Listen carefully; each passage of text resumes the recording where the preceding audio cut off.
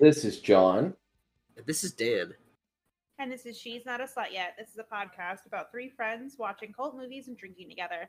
This week we'll be reviewing my pick, Airheads, which was released in 1994. To start us off, Dan's going to give us some box office stats. Alright, so the movie Airhead had a budget of $11.2 million. It opened up with $1.9 million and then made a total of $5.7 million domestically because there was no international release. As far as nominees and awards, there was nothing. No nominations, no wins. That's a first for all the movies we've watched. Literally nothing. There was nothing. I couldn't, none of them. Out of all the movies we've done, this is on the lower end of the kind of the critics scales and all the chords. Had 6.1 stars on IMDb. Rotten Tomatoes has a 23%, but the audience score has at least a 50%. So that's where we are with it. Okay, Nadine, give me some facts. I'm going to give you so many fucking facts, John, you don't even know what to do. Okay, so the Lone Rangers hit single Degenerated is actually a song by 1980s punk group Regan Youth, which I knew it as soon as I heard it. I was like, that's a punk song. It's not even like slop or whatever they were saying in the movie. It's punk. Like, I love that song as soon as I heard it. Anyway, death metal band Cannibal Corpse was originally set to play in the movie, but when the producers found that they played an Ace Ventura Pet Detective, they were Jim Carrey's favorite band at the time, the producers opted for White Zombie. Chaz, Brendan Fraser, was originally supposed to be played by John Cusack, which I can't imagine John Cusack being in that position, like as the main guy. Like, he did an amazing job. The next one. I noticed this and I just kind of paused it and sat there. I'm like, how did they get the licensing for that? I have no idea, but I'm really happy they did. So Beavis and Butthead, as everyone probably knows if you watch this movie, called the radio station while Chaz is giving away tickets. When a caller and said, "You suck." They said, "You suck." It had to be the same studio or something. Yeah, they had to have been. So when a caller asked for tickets to see the bands Penelope Lovestocking and Crimson Shroud, Chaz, Brendan Fraser criticizes, "Oh man, you actually listened to that Seattle bullshit?" This is in a reference to the grunge scene, which had become popular by 1994, and Seattle is the home of mostly bands associated with that genre. I like grunge. I don't judge anyone who listens to that shit, but I can see where at that point where it was like just new, where they would give them shit for it. Rex gives Ian a CD and tells him to play track 2, which is "I'm the One" by Four Non Blondes. The same song as track 2 on the Airheads original soundtrack. Ian, Joe Mantegna, mentions to Milo, Michael McKean, that, which by the way, Michael McKean is in Clue. Anyway, that if it's too loud, you're too old. Michael previously played the lead singer of Spinal Tap, and this is Spinal Tap in 1984, which was described as the loudest band in England.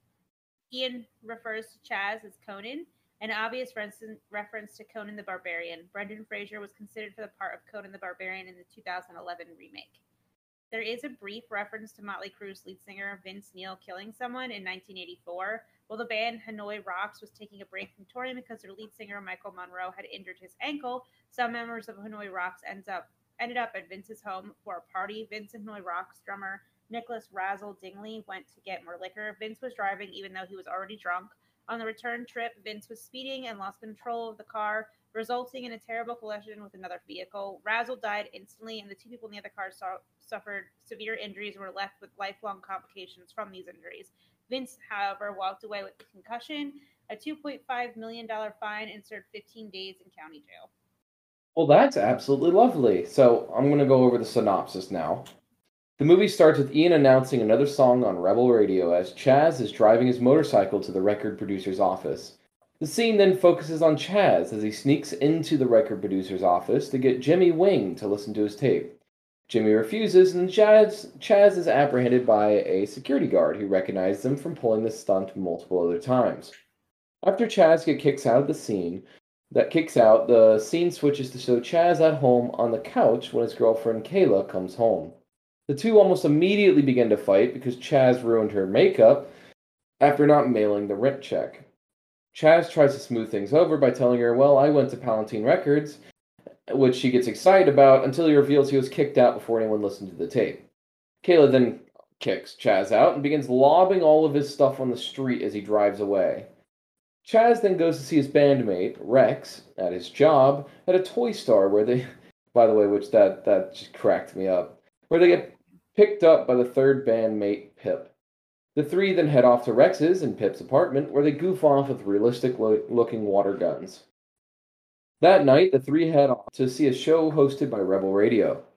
During the show, the three find out the guys on the stage got a record deal by being played on the radio. Chaz then says that's how we get a record deal. We get played on the radio. The next day, the three drive to Rebel Radio with their demo tape and try to break in through the back door. When they couldn't get in that way, Pip wanted to leave, but Chaz and Rex decided to go in through the roof somehow. While Pip is waiting in front of the back door for, Chaz and Rex to come down, the back door opens and smacks him right in the face. The girl who opens the door, Susie, gets him an ice pack and apologizes before going back in the building. As the door shuts, Chaz drops his bag on the door to prop it open and the three are able to get in. The scene then shifts to the radio manager, Milo, talking to Doug Beach about changing the radio over and letting the employees at the station go. Doug asks Milo when he's going to tell everyone. He says, well, I'm just waiting for the right moment. The scene then shifts again, so Chaz, Rex, and Pip entering the recording booth to talk to Ian, Rebel Radio's host. At first, Ian goes to kick them out, but, decides to record them live when they admit to breaking into the station. Milo hears the recording and runs to kick the three out. Milo then pisses off Rex by calling him boulevard trash, and Rex pulls out his realistic-looking water gun on Milo while still in the air. Ian and Milo try to convince the guys to put the gun down, but Chaz and the band refuse until their demo is played on air.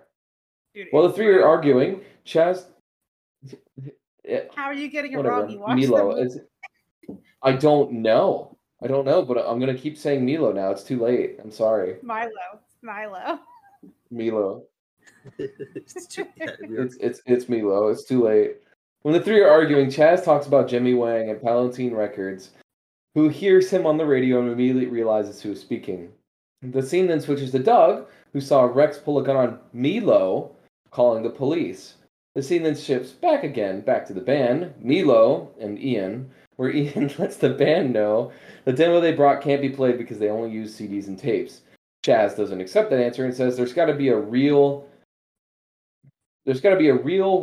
here somewhere. It's a radio station. The group then goes to the tech guy to get a reel and bring him back to the recording booth as well, but the tape gets eaten by the reel and then set on fire by the ashtray only a few seconds after playing. The band then decides to run away, but quickly realize the place is surrounded by cops and they can't leave. The band then decide to take everyone in the building hostage in the conference room, but somehow managed to miss Doug, who panicked himself and hid into the air vents. The scene then shifts to show more cops pulling up at the radio station. The cops then call the station to ask what the band's demands are, and Chaz refuses to speak to them. So the cops ask that Chaz meet with them outside, discusses the demands, and Ian then has Chaz talk to him in the hallway because he can't figure out what to ask for, and helps Chaz come to the conclusion that he needs the other copy of their demo. Just as Chaz decides this is what he wants, his girlfriend Kayla throws the only other copy of the band's demo out of the car as she's driving. After not being able to get in touch with Kayla, Chaz decides to talk to the lead cop. O'Malley? Yeah, O'Malley. I watched this. I literally just watched this movie like an hour ago. I'm not going to mute myself anymore because every time you do that, I respond to you and I'm like, fuck, I'm muted. O'Malley about getting the demo tape.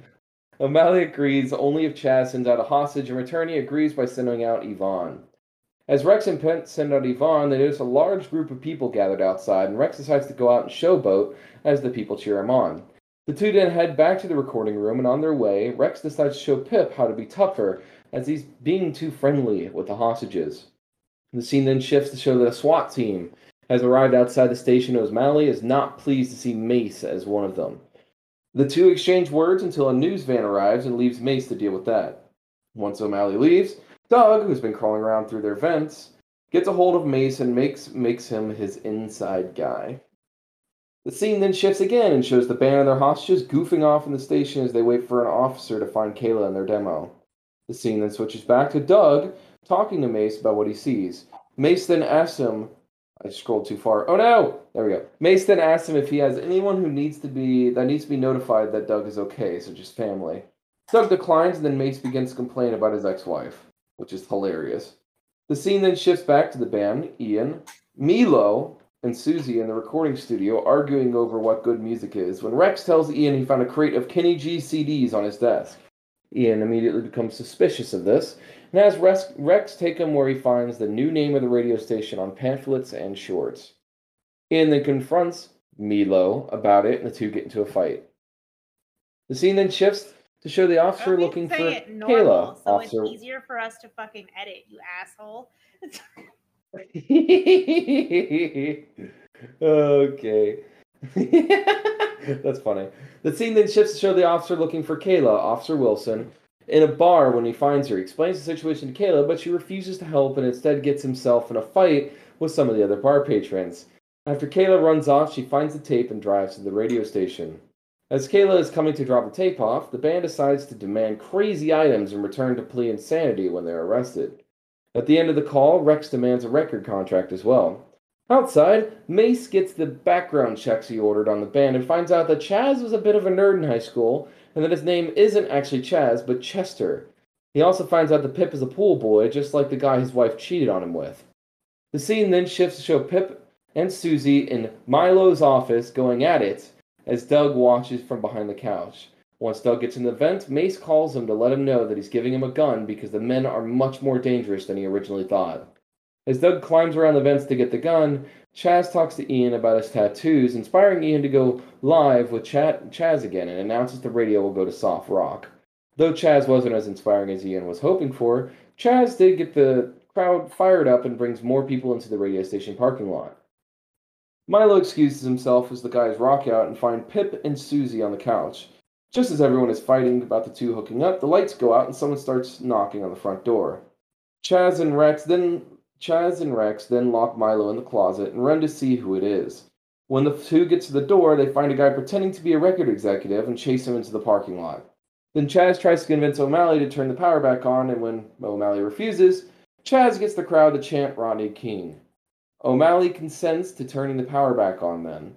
Kayla shows up after the chanting and is immediately held back by Mace, who calls Chaz by his real name. Chaz then admits that he was a nerd in high school and expects Kayla and the crowd to reject him, but the opposite happens. After making up, Chaz and Kayla go into the radio station together, and Kayla hands over the now wrecked demo tape. Kayla and Chaz then get into a huge fight, and Kayla throws a chair through the recording booth glass and fries the recording equipment. The two make up again, and the group goes outside to get the products of their demands. In the process of doing so, Rex accidentally breaks his water gun, and some hot sauce leaks out, and the tech guy and the surfer dude run out of the building.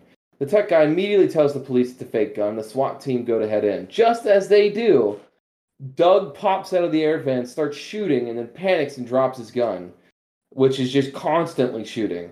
Ian then picks up the dropped gun and hands it over to Chaz. Chaz immediately brings everyone up to the booth and calls O'Malley to ask him why there was a guy trying to shoot up the place, but O'Malley didn't know about Mace's plan. A few minutes later, the group hears knocking on the front door again, and Chaz sees Jimmy Wing standing there. As the group goes back and forth to the booth with Jimmy, Milo offers to help negotiate a contract as the band agrees with Ian's approval. As Milo puts together a contract with Jimmy, the band try to make the demo listenable. After the contract was written up, Chaz signed it and then found out that Jimmy didn't actually listen to the demo and wipes his ass with the contract. Jimmy and then Milo then convince Chaz that this is his golden opportunity as he will never be able to get publicity like he does right now. Again. Jimmy also said as long as they follow what he asks, he can get them off for taking the radio station hostage. With the console busted, the band begrudgingly agrees and gets ready to play on stage at the radio station parking lot.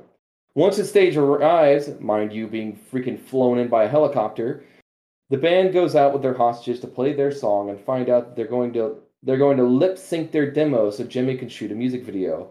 The band is pissed and refuses to play as the music starts breaking their contract with Jimmy. However, the crowd just loves it and storms past the police to get stage side, allowing the band to crowd surf. The scene then switches to show the band playing live in prison with a TV crew, Ian, Kayla, and Susie. As the band plays, Ian says over the phone the band will start touring in 6 months, but 3 months if they can behave themselves. The scene ends with the band playing and saying that they served 3 months and their album went triple platinum. And the band, and what was it? The record was called Live in Prison. Funny shit. Good Lord, Nadine, you gave me quite a bit this time. Yeah, I didn't know how to break this movie up. It was hard. I mean, you got through it quickly. We're only like 15 minutes in. Exactly. Because I think that's the thing about this movie. Like, a lot happens, but it's pretty straightforward. Like, there's not much subtlety to it. Yeah, I mean, because I've actually watched a good part of this movie before when I was younger, but rewatching it now, you get to see a lot of stuff that you didn't get to see, which we've been over before. When it comes to this movie, it's strange because a lot of this movie is gold, but a lot of this movie is just repetitive tropes as well. Like very repetitive tropes that were happening when this probably 1980s, 1990s ish. So when this movie came out, like I've watched, I think with you guys now about 5 different movies that are of the same type of movie as this one so far. And or doesn't have to be the same genre. This is the same general way a movie is written. And I have to tell you, when I watched this movie, my immediate response was, "This is another run-of-the-mill movie. It's another average Joe movie," which is what the ratings show. It's a very okay movie, but there were some parts that were freaking hilarious, like when he was shoveling cottage cheese into the football helmet to bring it inside, or when Beavis and Butthead tell him his music is shit over the radio station, and like just some of that stuff is just gold. Did you miss the part? Because Dan missed it the first time around. I missed the first time. We both missed it. I had to point it out. When I watched the movie for the second time with Dan, because I had to watch it 3 times, um, they had the part where Ian comes in and he says, what's going on, Milo? What's all this bullshit? And then Milo like basically tells everyone, okay, you're fired. Like you're not gonna have a job anymore. Susie, everyone's like giving him shit. Susie in the background goes, all those blowjobs for nothing. Oh my god. I thought that was hilarious. I caught that, but I didn't relate it. And she says it so like under her breath. It's like right. You'd have to like actually be listening for it to actually catch it. That's hilarious. Well, that's like when what's his face? Fucking Pip is getting railed by Susie, right? And he's just like, "Help!" at the end of it, right before the scene switches, and I'm like, "Oh my god!" I don't know. I'm gonna reverse the tone of your analysis of this movie, analysis of this movie. Like, I love this movie. I don't, for some reason, this escaped my 90s like. If you were gonna say childhood, I was gonna say, I mean, escaped my childhood, yeah, but no, like I obviously like I put the movies in there like Office Space, Basketball. Like those are my type of movies. This is my type of movie. I don't know how I haven't seen it yet. Yeah, I introduced it to him, and he was like, "I fucking love this," and I was like, "I did not think you were gonna like this," because when I watched the movie, like I've seen this movie since I was a kid. I like love this movie. I grew up with it. Yeah. I want to pause you real quick. Hold on, real quick, just because this is funny. I have the Miller Lite cans, right? Except it's the bottle cans, and I dropped it right in the middle of the sentence of what you're doing, and nothing spilled because it bounced off of my table corner in the perfect way to bounce straight back up in the air, and I caught it again with the same hand I dropped it with. Okay, I kid you not. All right, you can continue. I'm just doing some magic over here in the corner while you guys are chatting about the movie. Go ahead. So what I was saying is, like, I love this movie, I grew up with this movie, but I thought it wasn't as exciting as it was when I was a kid when I watched it. And I think a lot of that has to do with the fact when I was much younger, I was like really starting to get really into music by myself and like really loving it. So like I could kind of get on the same wavelengths as the band members where like they were really passionate about music. Whereas now I have like, I mean, I listen to kind of everything. I don't have like one genre that I listen to more over than others, except I don't listen to country at all. I hate country. But I didn't think Dan was gonna like this movie at all because I was like, oh man, he's gonna think this is boring. Like I still love it because I think there's like golden parts that are absolutely hilarious. But like I literally was like not expecting that, and Dan was like, "This is fantastic! Like I love this movie. How have I I'm fucking not missed even it?" surprised. Like, actually, Nadine, I actually thought that when I saw how the movie started, I knew Dan was going to have his socks blown off. He's like, this is fantastic. You know, and I'm Thank you. like, to me, there's some really good stuff about this movie, but this is another run of the hill, 1990s, 1980s movie. That's really all it is. There's tons of tropes, but those are the tropes that I love. And like those late 80s, early 90s movies, this is just like a love letter that kind of just combines all of it. And just it's not like the best. Dude, it has the same energy as basketball. It Exactly. really does. Basketball And was you know, fucking funny. I didn't hate that. Basketball was fucking funny. I didn't hate that movie. But you'll notice, like, during this 8-year time span of like 1986 to 1994 and a little bit past that, there's just a bunch of comedy dramas that came out, Yeah, right? and when And I this- watch these movies, I don't there's know what a it was. smile plastered onto my face. like I don't know what it is about these like 90s movies that just they do it I for me. will say this movie was very easy on the eyes, and I didn't have any. There was a couple of really cringy moments, like how all 1980s romance is just like, haha. So domestic abuse turns into a normal relationship again. Don't mind me on that one, but like there was just a general. I don't know what it was. There was no discomfort in the movie. It was a very easy to watch movie, but it wasn't something I would glue my eyes to, if that makes sense. So I do like this movie. Like it was funny as fuck, but go ahead. I do like this movie because it does have some historical references in it, like, you know, with the band members at the time, obviously, but they also, when they chant Rodney King, that in particular is actually referring to a man who was beat by police officers in LA, and when the officers were actually acquitted for beating him, like not to death, but beating him enough that he did have to be hospitalized, the entire city of LA rioted, like completely. So when they're chanting that, they're basically saying like, okay, well, if you shut it off, we're gonna riot, you know. But I thought that was cool that they referenced that in the movie during a time when stuff like that wasn't actually really talked about nearly as much as it is talked about now. I mean, I think they just used it for the comedic effect, to be honest. Because if you I don't recognize really- it, you would realize that's actually kind of fucking hilarious. So I don't think it's mostly for the comedic effect, but I do think like you don't just put that kind of shit in there and like not have a little bit of a statement to it. Do you know what I mean? Yeah, it's for comedic effect, but it actually does have like some weight behind it rather than just kind of like be a I random. guess that's the difference between you guys and me. When I watch a movie, I watch to escape all of life's problems. You know? And I It's real actually boring. really don't like when a movie brings in today's problems into it, because it's just suddenly like, well, now it's just. I mean, it's one of the reasons why I dropped a lot of series on Netflix for the same stuff. It's just like once they started announcing today's problems into the series to make it more quote unquote relatable, I suddenly lose interest. I don't want to relate to See, it, that's you the know. thing. But It wasn't today's issue, or like even an issue that was like it wasn't something that had recently happened, and it happened like 10 years prior or something like that when this movie had come out. Yeah. Okay. So I thought that was cool. Well, That was let's interesting.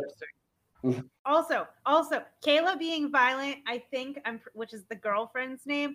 I'm pretty sure they did that for comedic effect. Like that, they played up on even harder than they had to. There was no reason that woman needed to headbutt that man. There was absolutely no reason for it. And the chair to the glass. What the fuck, man?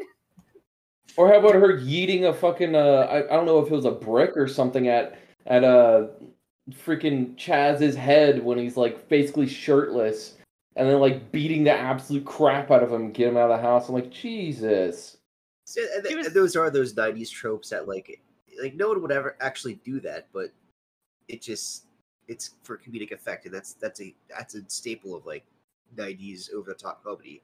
Oh yeah, and that is probably the best way to put it. Complete over the top. Everything is in an extreme. Fucking Doug going through the vents, and in 4 separate scenes he nearly dies. Like, Okay. and it's like all suspenseful and dramatic, and then he grabs Funyuns and a hot dog while he's chatting with the police chief. Like, or watching everything is Pip in and Susie have extremes sex. with this movie. And not leaving. Right? He didn't leave right away. He kept watching it, and then he was like, maybe I should leave. And then he stayed a little longer, and then he was finally like, I guess I shouldn't be here. And climbed through the vent. Oh my God, we should talk about how many actors were in this movie that are like in so much other shit. And some of them you don't even realize what they're in. Like, this is like a gold mine of actors, seriously. Oh yeah, quite a bit. First off, I mean the obvious one, you do have Brendan Fraser, and you also Right. have the fat cop, right? I forget what his name is, but Chris he's in a Farley. lot of movies. And he's Chris in a Farley. lot of movies. Yeah, Chris Farley's huge. I don't know how Yep. you don't know his name. Then you have And Adam then I Sandler. mean, You have you can't. Steve Adam Sandler, Steve Buscemi. You have the guy, I think he's from NCIS, is the one that plays Ian. Milo is actually in Clue, and obviously he played in Spinal Tap. And then you have the guy who plays Doug is Kramer from fucking Seinfeld. O'Malley's That's from just amazing. Ghostbusters. O'Malley's from Ghostbusters. I'm like, this movie was like. So I you had guess like no what they idea. normally did any of the women play, or you recognize any of them? Yeah, I did recognize the girlfriend. Yeah, Kayla was definitely in other stuff, but I can't remember like what she was in because she's not like a huge name or in like a constant TV show that we saw all the time. But I've definitely seen her in other things. I think she was I more know like that a lot the more cult classics. I know that the '90s was really hard on women in Hollywood, and basically any type of directored movies. Like it was really difficult for women. So, like, I just was curious to see if you had noticed if they played anything else as well. I think Kayla did. I'm pretty sure the woman who played Kayla, she was in other stuff, but I don't think they were really big movies. I think a lot of them ended up being cult classics as well. Still, though, I mean, I'd rather. Okay, I take that back. I'd rather be in a big movie than a cult classic because at least I'd be rich, and I won't be Yeah, remembered by people like geeking out over old shit. I feel like a good portion of the actors in this movie got pretty rich. yeah. Maybe not I from this mean, movie, but down I the line. even with a cult classic, you can get pretty fucking rich. Like maybe not like as insanely Yeah. rich as the rest of them, but like you get pretty fucking rich from it. Because you're literally did Craig just Do you leave? knock out. I don't know. It sounded like someone just No, left the he's chat. he's still in here. I He's still still see them there. Okay. Anyway, so I've seen her. Like, you can still make a decent amount of money in fucking cult classics. Like, anyone who was in like fuck, I'm trying to think of one like The Princess Bride. I'm pretty sure half those bitches got pretty goddamn rich. Like, don't get me wrong, it's a fairly popular movie for a cult classic, but like they still got pretty wealthy. So like if you get one that has a decent enough fan base, like you're gonna make some dough out of it.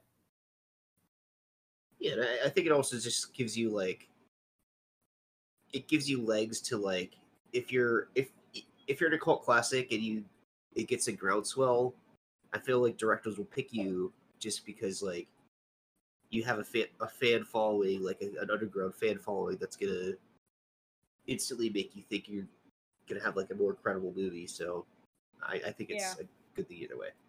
So I want to reintroduce something because I noticed that you put a line in here about him, Milo, right? How he's the least liked character of the movie, and how Yeah. kind of like Weasley he is, and like snaky. One of the things that he did that really cracked me up in the entire movie is I don't know why they did it like this, right? He had to open the door. He had to open the door of the closet that he was stuck in. Instead of using like his chin or something to, bump it down, he decides to sensually deep throat the doorknob. I remember the scene. And you get all these grunts and gooey noises as you listen to him like throating the freaking handle of the door. And then you hear a click and he opens it up and he's like, and he just goes out. And eventually, I'm not sure if you guys noticed it, but when he suddenly gets the all of the ropes and stuff off him, he uses his hand on his face like he's wiping off something all over his face, like he just gave a lot of work somewhere, right? Yes. No, So, that's That just actor there's pieces of that. It was so good. I saw that and I'm like, that is actually hilarious. Completely unneeded though, but just hysterical. dude, when Just you see him in I had Clue, to stop myself. when you see him in Clue, you're gonna be like, okay, I see it, because it like he says something in Clue, and it took me a long time to figure out who the fuck he was, because he's like much older in this movie than he was in Clue. And then he finally had like an inflection in his voice, and I was like, this bitch plays in Clue. He's the guy who's like kind of like skinny and like scrawny, and he's like he's like stutters all the time, and he has like really weird mannerisms. He plays those parts to fucking perfection. Like when he's in Clue, you don't forget him. He's hilarious. I like every time I watch that movie, I die. I mean, all of them are really funny, but he's pretty funny in that movie too.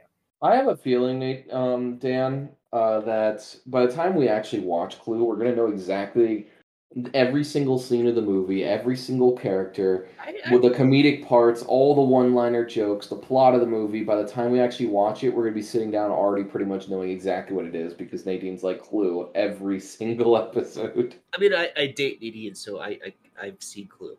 Yeah, I mean, 5 I'm times. sorry. I knew that was gonna happen. Yeah, but yeah, I know what you mean. Like, I think we get a sense of the movie Clue without actually even.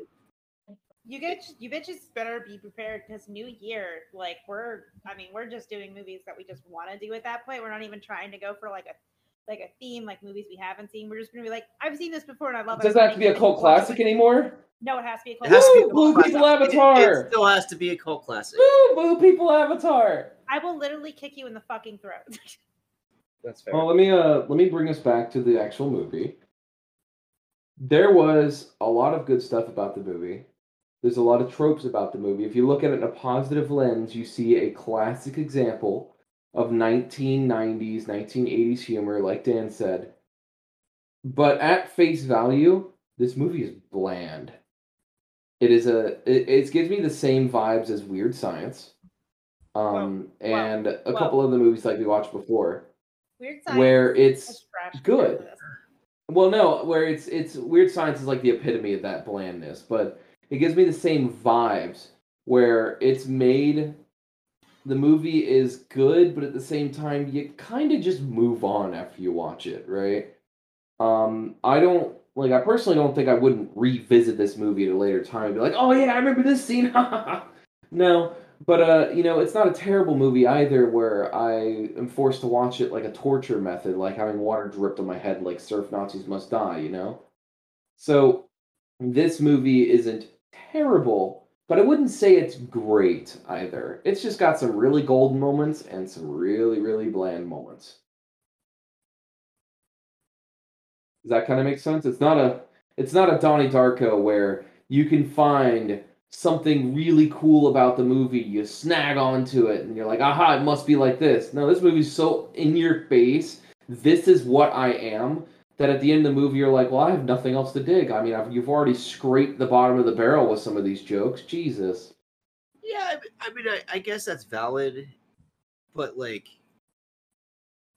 the fact that it's a comedy that uses a lot of the same tropes that have been done in other movies. There's not many new jokes. It's just kind of it's not doing anything different, but yet still I watch it for the first time in 2021 and like I still laugh hysterically. I don't see it as I can't call it bland. I think that's the difference. I actually did watch this when I was younger, and I didn't actually like the movie at all when I was younger. Like, at all. Like, I thought it was just like one of those obscure indie movies. That's really what it felt like. But you gotta keep in mind I was like 13, like 14 when I watched this, so I didn't John, you're really understand, boring, quote unquote, so. the taste.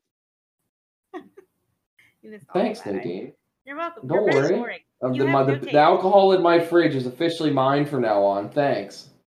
And like the other thing I will say about this movie is like it has like a lot of over the top humor, but the actual characters aren't so over the top and like iconic like Ace Ventura, like they're not your typical 90s comedic role where like it's this like loud, obnoxious, like flamboyant character. They're all very like unique, but they don't like They're out there. not all the three main characters are kind of like it's a very good balance between the three characters. They're out They there. all have extreme like, personalities that end up being a very balanced set. Yes. It works out pretty So well I think with the that's three what's of kind them. of unique about this movie.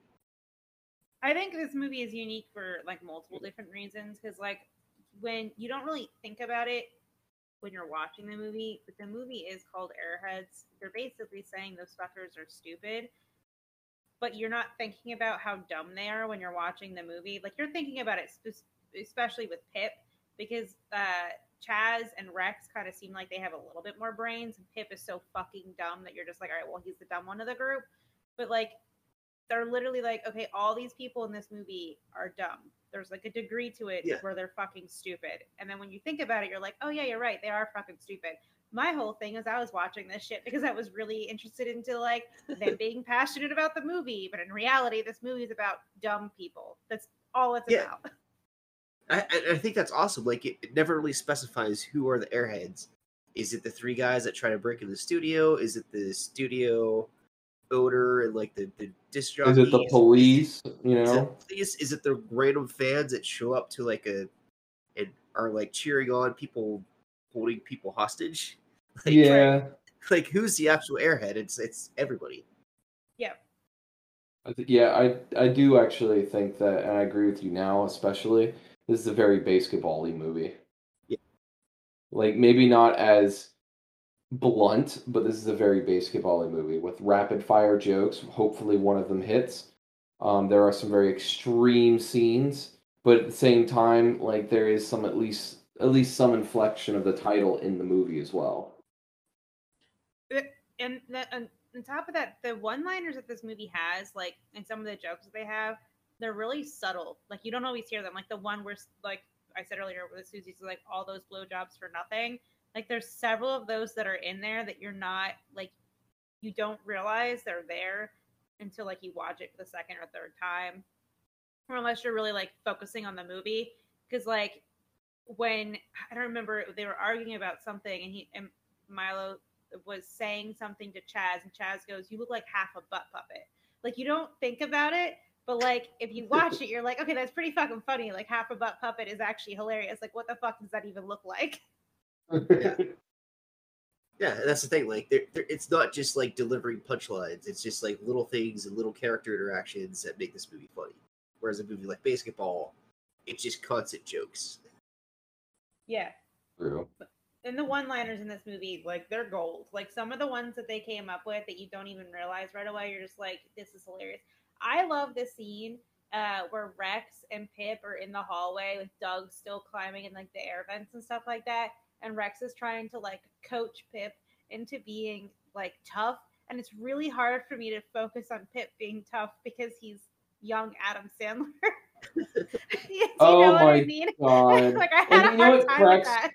you know what cracks me up is that when I saw him playing Pip, Adam Sandler, I knew that this is when like he started doing all of the same roles because I don't know how many movies, I can't even think of how many movies now where he plays someone that's like not exactly all the way there, but he does it so stupidly well. It just doesn't make any sense like how the fuck do you like as you're getting, quote unquote getting ride on by like some girl, you're like, "Help me." Like at the end of it, like what is this? Like yeah, like Adam Sandler He's in is that, but like he it's such doesn't a go. golden addition. But I think that's what it's kind of cool about his character in this movie. He's not completely like an idiot like he's in The Waterboy or like Mr. Deeds or like some of his other movies. He's like semi almost seems like someone you might know or like have known, but he's I know just an someone idiot. Like the just- one scene where he's like, yeah, like he's a believable idiot, and that's the thing. Yeah, like He he's is. kind of like that weird kid with that weird kid in college class that keeps saying random stuff while the professor's trying to talk, No. or like that No. weird kid in high No. school that everyone jokes around. I'm gonna tell you That's exactly the who vibes this I'm sounds getting like. because I know multiple people like that. I'm gonna tell you exactly who this Butthead, sounds like. Beavis and Butthead. No, there's a cashier that I have at my job who's so fucking stupid. It's not even fucking funny. And I didn't know people this dumb fucking existed and have survived this long in their life. But she Are you talking did. about the one you called me into rant about yesterday? Yeah, the one who asked if birds drink water. Like, I work at a pet store, Yeah. guys. So it's like, how did you get hired here? He reminds me of her. Uh, Like, there's some point to her Yeah, Like where all where their she has marbles are in a row, but it's just all not. their know, like- marbles are in their row. But the thing is, some of them just keep rolling away, and you just don't know Yeah. which ones are missing Like or the one not. scene where he says like what he's gonna do with the money, and he's just gonna like, oh, I'm gonna get a drum set that goes underwater, so when I can get dunked in a tank and play the drums, and everybody's gonna hear me. And No then one all the says- girls around him are like, "Ooh, that's hot." And And like you're like, no one "That's says not like how it that's a works." terrible idea, Right. but they just move on.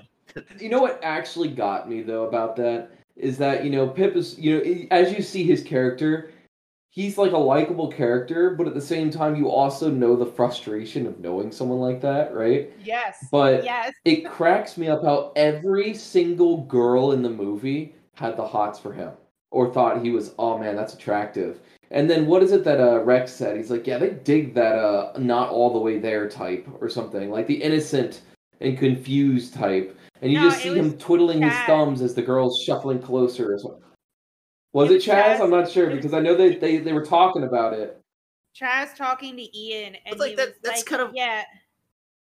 They really like that dumb type that like the girls love it. Like he's innocent but dumb, and like they go all over for it. I'm like, all right, well, I mean, if that's their thing. What did they call ass in this movie? It was this one the one word they called it when they were talking about ass. I don't know idea. Like, oh god, what was it? But every time when Pip was like or like a girl would walk by, it's like, wow, that's a nice set of something or whatever. Dan, do I you don't- remember? I forget. I don't remember. Yeah. But no, I think that's also kind of like a musician's like inside joke of that. Like the drummer always gets like the most. Oh yeah, the drummer always gets this. Yeah. And they're always on top of that. They kind of fit the stereotype pretty well though. Like Pip on drums, Rex on guitar, and you know how guitarists are always seeking or always trying to get the most attention. And then the vocalist slash guitarist. Yeah, that are always like, let's actually do some real shit, like trying to control everyone, but no one actually gives a shit because he's just a vocalist. So I will give it this as a music buff and someone who really does appreciate music. This movie was kind of interesting in that aspect, and I really did enjoy it. But at the same time, I didn't really enjoy that specific genre of music either. Like, don't get me wrong, I love rock and I love classic rock, right? But that is not one of my favorite genres to listen to. So when I was just listening, it was cool to see all of these, musical references, but at the same time, it was like, okay, I mean, cool. It's kind of like it's a normal thing for a movie like this. I didn't really hate it, absolutely So- not, but I didn't love it. I just like that it was in there. I would say that this band, like, I like the genres. I like how they put genres in because they say, oh, we're more like slop, but we don't like to go to like any sort of like, type of musical genre as people try to put labels on them. Yeah. We don't like those labels. But like I would definitely say their band is not like normal rock, like or like classic rock, like where like you have, Motley Crue, AC/DC and stuff like that. I would say that they're more towards like punk because like Degenerated was based off. It was a song that was done by a 1980s punk group. That is classic punk. That is like 100% like if you were listening to fucking Rancid. Like that was. I love that. So like if you're not into like punk or if you're not into like classic rock or if you're not into even like grunge because they do reference grunge in this movie, I don't think this movie's going to be for you musically speaking. So I want to throw something out there. I actually like soft rock quite a bit, right? Wow. It's not, and it's I know, but I listen to it for the same reason that Milo actually mentioned. Oh my And it's God. like, oh, just a more relaxing, chill type of thing. And when he said that, I was just kind of like, oh, okay. And he's like, I'm gonna call it the rain, And immediately when I heard that, I just was like, oh my fucking god. And how they just completely like, oh, gross, soft rock, and everyone's like, boo. I thought that shit was the most hilarious thing in the world. How everyone in this entire show mutually hated soft rock. Well, I didn't realize you were That's doing what a podcast I was- with Milo. And they just No, realized no. your personality is closer to his than I thought. It I really is hate you. actually. I hate you guys It so really much. is. That's But okay. It's okay. Nadine, you're more like a Pip. It's all right. Oh, one thing I like thanks. about this movie is that you never actually really hear what their band is or like what they're like, and they have that one scene where he doesn't really give his band like a genre.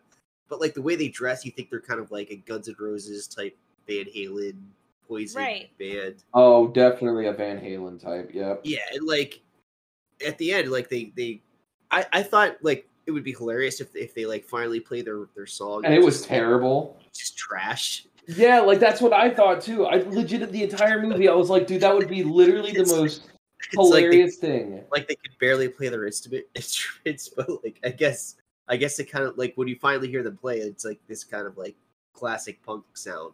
Yeah, I was like, yeah, that's not bad. You know, it's exactly the music expected it would. But I thought it was gonna be like they were all pitched wrong. You know, the drums were offbeat. The guitar was like like really terrible, and everyone's just like, okay, these guys literally just held a bunch of people hostage, saying shit Yeah, about this, and they had the worst music on the planet. Like that would have been hilarious. But I also like the traditional. Oh, they went triple platinum from prison. Like that's equally as funny. yeah. So I Yeah. mean, like I think that was never the point of the movie, but like Also, I want to throw this out there because you completely remind me of it, Dan. This movie has a uh, lot of build up, like hidden build up, right? So it is very, very slow in the beginning. And then about midway through it starts to pick up and you start getting this comedic gold lines. Like there's a couple of them in the beginning, don't get me wrong, but like where they're what is it, the manager or whatever is like, I'm gonna tell the boss on you or something like that. Like that's just that's amazing. But the further you get on the movie, the worse it gets. Like the insanity of it just starts cranking it up. Like the dial just keeps spinning to max, and then it just ends on a final note of just ridiculousness, where he's thrusting with his guitar, and then two guys in a prison outfit are just looking at him like, "What the fuck's this guy doing? Why is he doing this to us?" You know, like it's funny at the end, but it took a lot of build up, I think, to get to that point where you start really enjoying it. Would you agree yeah, with me on that one, Dan? I kind of do because like as the movie progresses, even though like the plot's pretty straightforward, there's so many different outcomes that you're kind of like preparing yourself for. Is like, are they all just gonna get raided, and are the police gonna? Is the SWAT team gonna annihilate everybody? Is like, are they actually gonna get their record played and everybody's gonna love it? Like, what's actually gonna happen? So like, there's a lot of like potential routes that this movie could go to an ending, but ultimately, like, it's just a ridiculous story.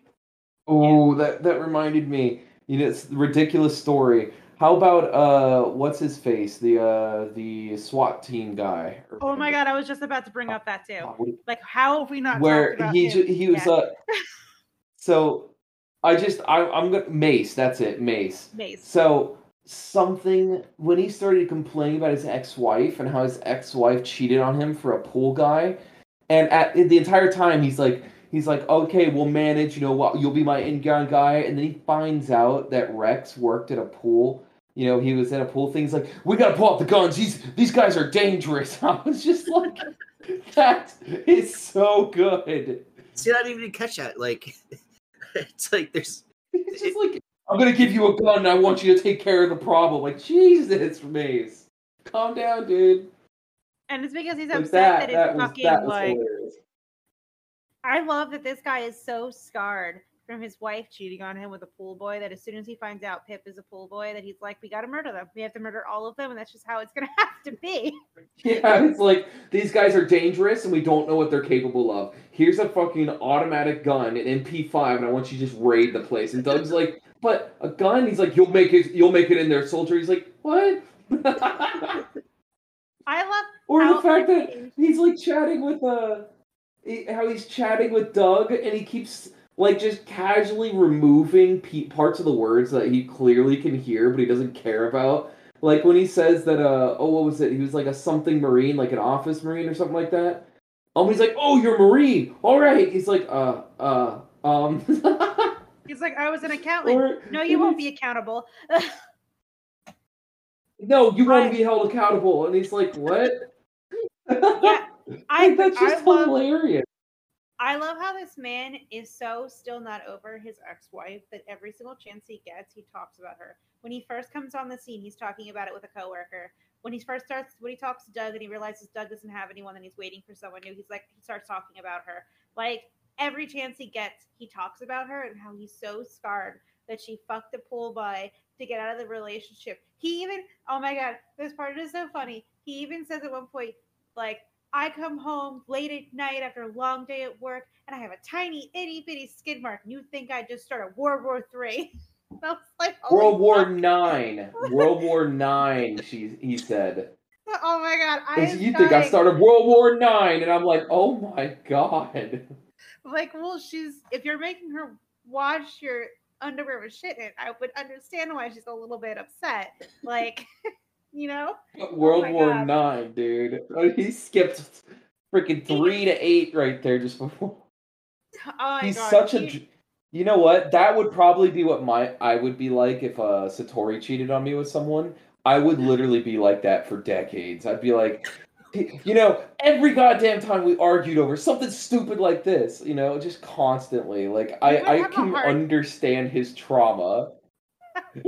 See, I wouldn't. Yeah, like since day one of when you've known me, Nadine. Yeah. I love you to death, but I would not be like that. I would not. I would be like, you know what? Fuck it, you're out, and I would disappear. Like you would never know where I was again. I would literally be. You've known me since day one, Nadine, on how me and Satori are, right? We're like two peas in a pod. Like if that actually happened, we'd both be mentally and emotionally scarred for the rest of our life. So I relate to him, but I also find it hilarious because like the total thing is like, don't bring your emotional problems to work. So while there's a hostage situation, he hands one of the hostages a gun through the roof instead of, going through the door that's been unlocked the entire fucking time.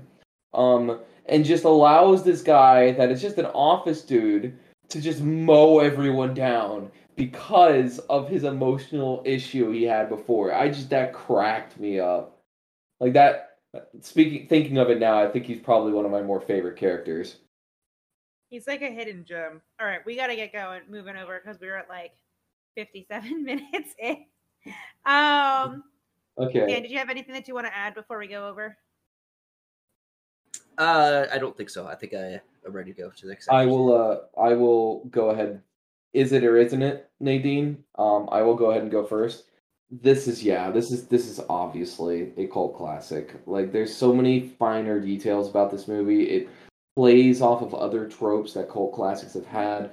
There are many actors that are in various different cult classics. Like, it's another great example of just your run of the mill shining cult classic. Yeah, I agree. Like I think this is the complete like archetype of a cult classic. It's not a huge budget. It doesn't have a huge box office run. It even isn't really that critically acclaimed, but for some reason these actors have launched their careers, not necessarily off this movie, but like there's so much like comedic gold in this movie, and you can still watch it and laugh at it. It's a cult classic to me. Obviously for you, right, Nadine? Yeah, I mean, obviously, I think it's a cult classic. It's a good ass movie. I mean, the music alone. You wouldn't have chosen it otherwise. I wouldn't have, honestly. But the music alone in it makes it a cult classic. Like the music, it makes it like people follow it for the music. The Degenerated song, people follow it for that. The whole concept of rock and rollers, like that, like people who like that style of music, they'll follow it. Like it's definitely the whole thing. Pretty much, it's just a cult classic. Like it hits all the right points for it. It really does. All right. Let us rate the movie. I'm gonna go last because you guys are not gonna like my rating. But I really am curious. Dan, what is your rating?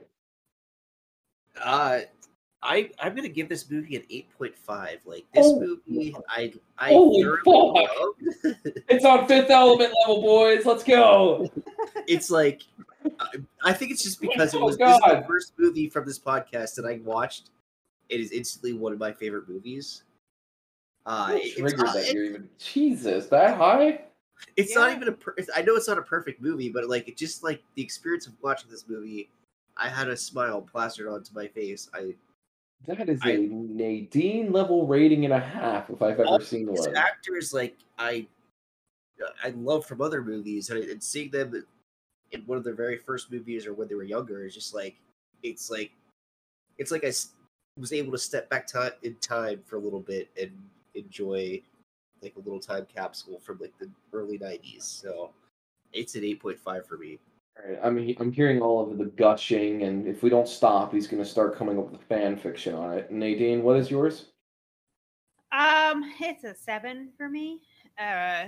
This is like my run of the mill actual rating. So like if it's a movie that I'll watch over and over again, I love it, but I don't like this is the best movie that's ever been created kind of thing. Like I'm ecstatic about it, like I am with like Clue. That's my solid point. Like I'll keep watching it. I love this movie mostly because I mean I grew up with it but I like the music that's in it. I like the kind of concept that they had with it, like how they were kind of making fun of like people who were rockers at the time and how like into it they were. I mean I kind of dig that. I mean my older brother's like that because he's in a band, except he's in a metal band. So but he's like that, so it kind of just makes me think of him a little bit. He's a little out there himself.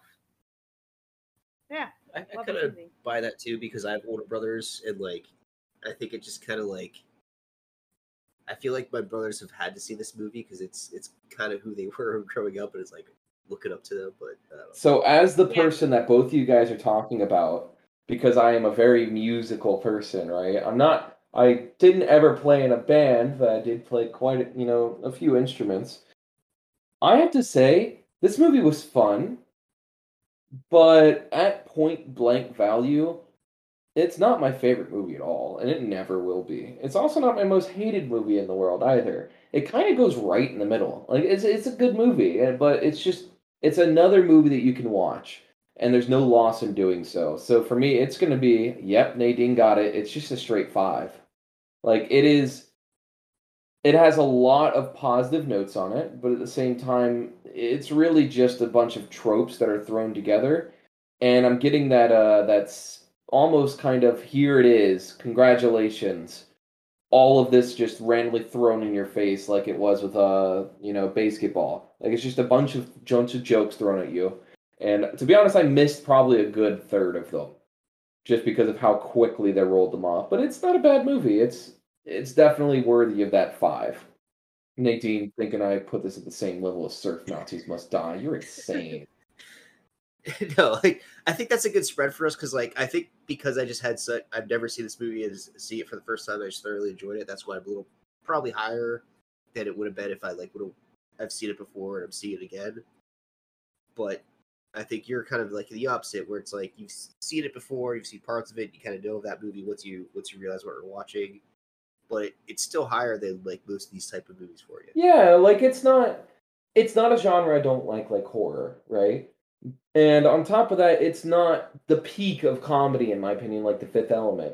Or it doesn't have that animation stuff that I like. It's just your standard. It's not a bad movie.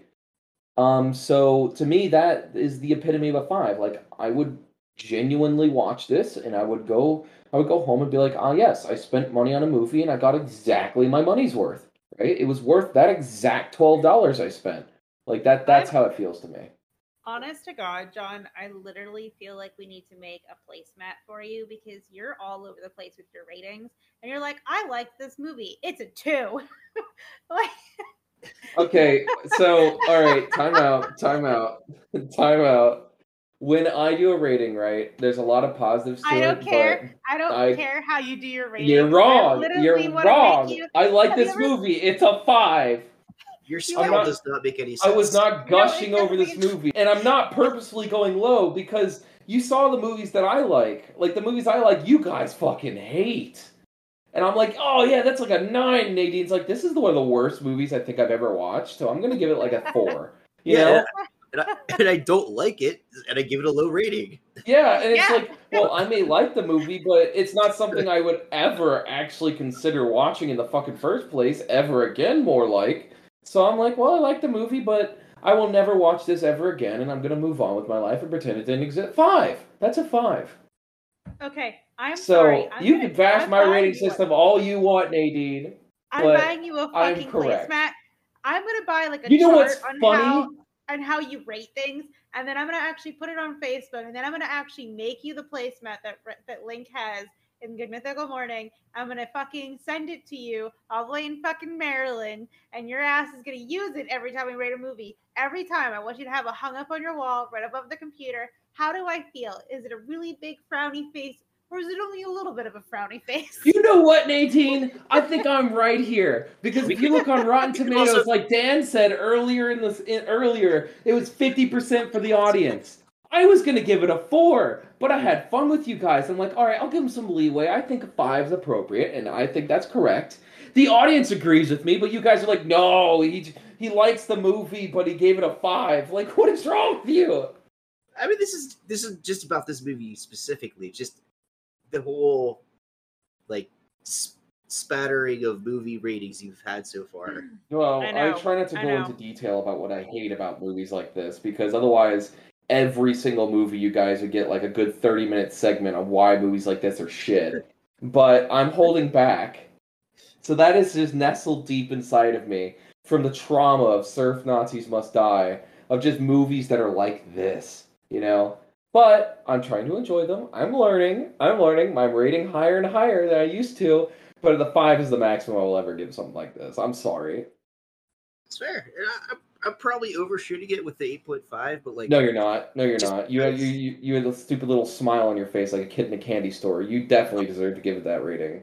yeah, like that's what I'm saying. Like that's my general feeling about this movie. Watching it for the first time, never seen it before. Even though I don't know how I missed this movie, it just like it brought me a lot of joy. So And I think deep down, before we finish it off, Nadine, I think deep down that is the point of this podcast for us, is to find movies that Nadine's watched everything in this and everything in the sun on this list. Like I don't think she counts, but for you and Pretty me, Dan, the much. point of this is to find movies yeah, that are like surprisingly good. Like we didn't expect that. Like there's some movies that I've rated way higher than I normally would rate movies, just because I enjoyed it so thoroughly that I didn't actually expect it to be good. Like Fifth Element, I've never even heard of that movie, and I watched it and I fell in love with it. It is one of my favorite movies now.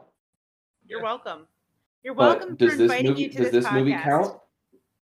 But does this movie count? No. Does Surf Nazis Must Die count? No. Weird Science? No. Nadine, all the negatives don't bring up the positive. yeah. All right. Would we recommend this movie, guys? Dan, would you recommend this? Oh yeah, definitely. Like if you're like me and you just love your '90s humor, go for it. This is a movie. It should be up there with all the other classics of the '90s.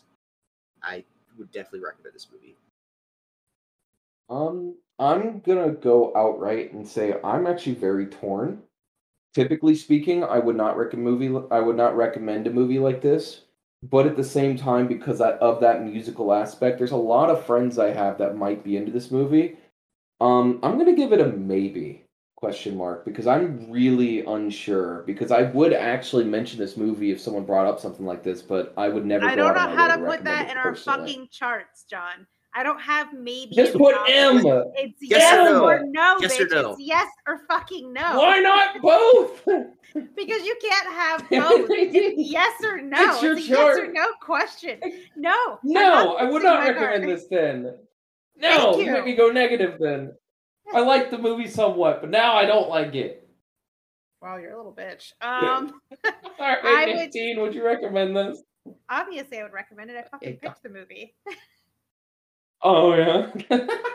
I've seen it before. I grew up with it. Obviously, I recommend it. Like, I like this movie. It's a good movie. You know what this is like, Dan? Uh-huh. This is like introducing someone to anime. or something No. that people have like a weird thought about. And Nadine is the weeb that knows every anime existence, and it's like, I don't understand why you guys don't like this anime, even though it's hidden in the closet, covered in cobwebs. She pulls it out like it's gold. She's like, look, it's great. And then Dan's like, yeah, I can see that. And I'm like, what am I watching, Are you Nadine? talking about this movie or this podcast? I'm talking Because- about just in this podcast. John, Nadine's the cult I really classic want to weeb. just put out there. I just really want to put out there that you are the only weeb between the three of us. So I don't know why you're using that as the analogy. Because it's a great analogy, because I'm the weeb, so I can relate to it. I'm trying to relate to you, Nadine. I feel like you're the only person that's actually used the term weeb and called us weebs constantly throughout this all these recordings. And like, you know what? Okay, I'm gonna make an anime podcast and force you guys to sit through it with me.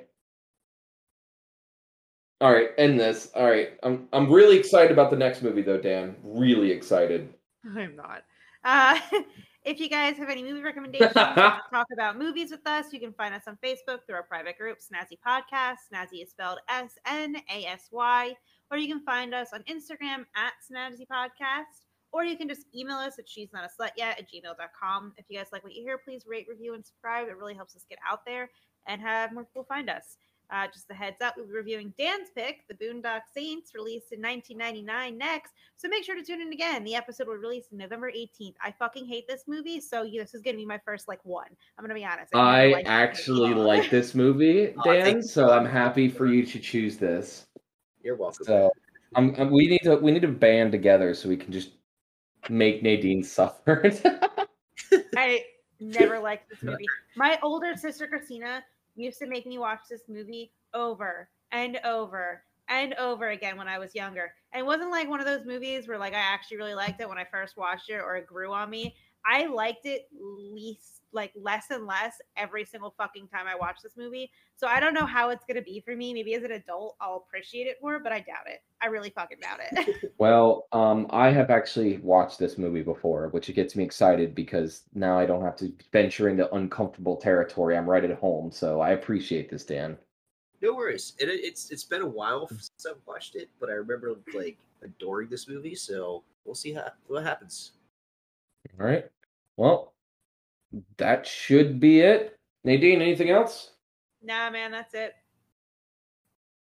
All right, guys. Well, see you later. Bye. Look forward to me talking more again next episode. Cheers. See ya. Bye.